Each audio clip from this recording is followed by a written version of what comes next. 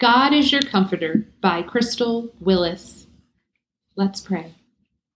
Heavenly Father, I thank You so much for this time to be with our friends here over the podcast. I just pray over everyone listening that You open up their ears to hear things that You want to pour into them today. I pray that this message falls deep into their heart, that it reaches them and lets them know how much You care about them and love them. I just thank You for this opportunity that we have here, and we just pray over the words that are said. Let them be straight from You, Lord, and we ask this all in Your great and holy name. Amen. 2 Timothy chapter 2, verse 3. Join with me in suffering like a good soldier of Christ Jesus. Recently, my son woke me up in the middle of the night, and I could not fall back asleep. As I lay there, my mind reeling from one thought to the next, hour after hour passing, I felt the Lord say to me, I have not created you to be comfortable in this world, for this is only temporary. True comfort will come only in the heavenly realms with me, in my kingdom. Oh, this thought is such a departure from the mentality I was raised with. See, if you follow the rules, work hard, go to school, then you'll be successful, and therefore build a bubble of comfort around your life. I found this mentality just does not pan out unless you gauge comfort differently than I do. Now, do we look to the world's view and our financial standing as our security and comfort, or do we turn to God as our comforter? In 2 Corinthians chapter 1, verses 3 through 4, it says, Praise be to the God and Father of our Lord Jesus Christ, the Father of compassion and the God of all comfort, who comforts us in all our troubles, so that we can comfort those in any trouble with the comfort we ourselves receive from God. Our worth is not dependent on our earthly successes or trials, for that matter. When we face trials in our lives, the natural human response is to freak out and ask, why is this happening and what did I do wrong?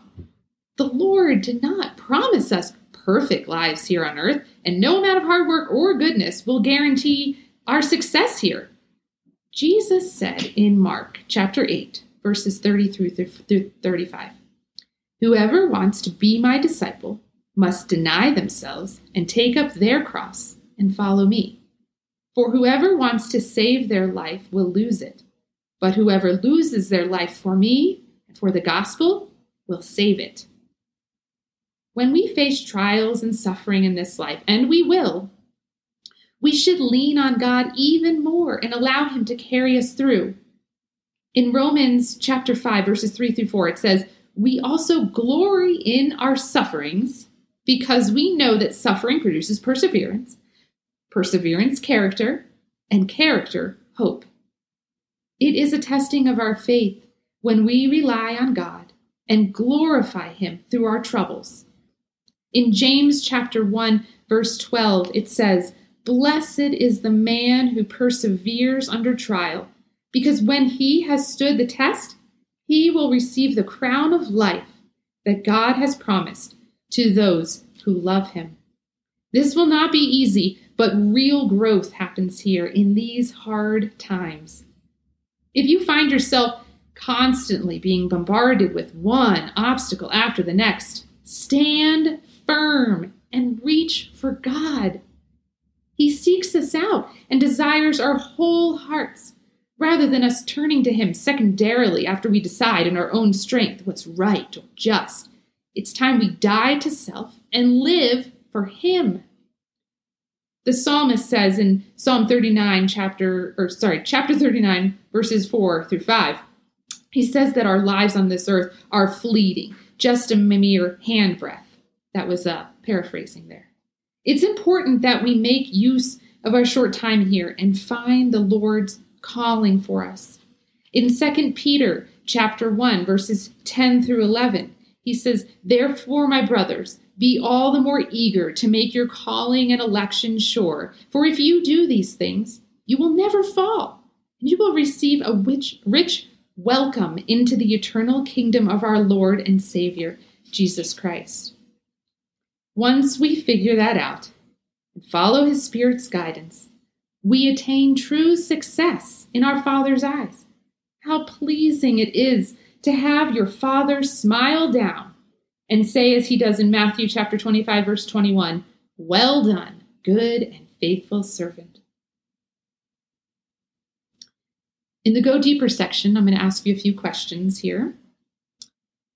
Has there been a time in your life when you have turned away from God because of hard times? Have you sought his counsel only after trying to operate on your own strength? Pray and ask the Lord to help you seek him first and rely on him for strength and perseverance through trials. Do you know what God is calling you to do for him? If not, pray and ask him to send his Spirit to guide you and open doors to his kingdom work. Now, what's next? This week, be intentional about turning to God first when faced with adversity or suffering. Seek him out by praying first before making any decisions.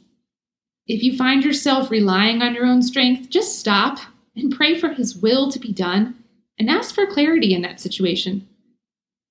Lastly, I encourage you to listen to the song Good, Good Father by Chris Tomlin. And thank the Lord for how he has worked in your life and how he has guided you. So let's finish up by praying here. Heavenly Father, we just thank you again for this time together. And I just pray for all of those people listening who may need that reassurance that you are their comforter and that nothing in this temporary world is going to quench their need for that assurance, that love, that security, being seen, Lord. Only you can truly comfort them like that. So, Lord, I ask that every heart that feels broken, everyone that's struggling in a deep, deep trial right now, that they just leave it at your feet, Lord. Let them leave it at your feet and know and trust you, that you are doing a good work. I just pray for strength each day, strength to stop picking up our cross again and trying to do it on our own strength, Lord. And I ask that through this sacrificial laying down, that they will feel your freedom, even in the midst of the storm. That your love will surround them and make them feel so comforted, Lord.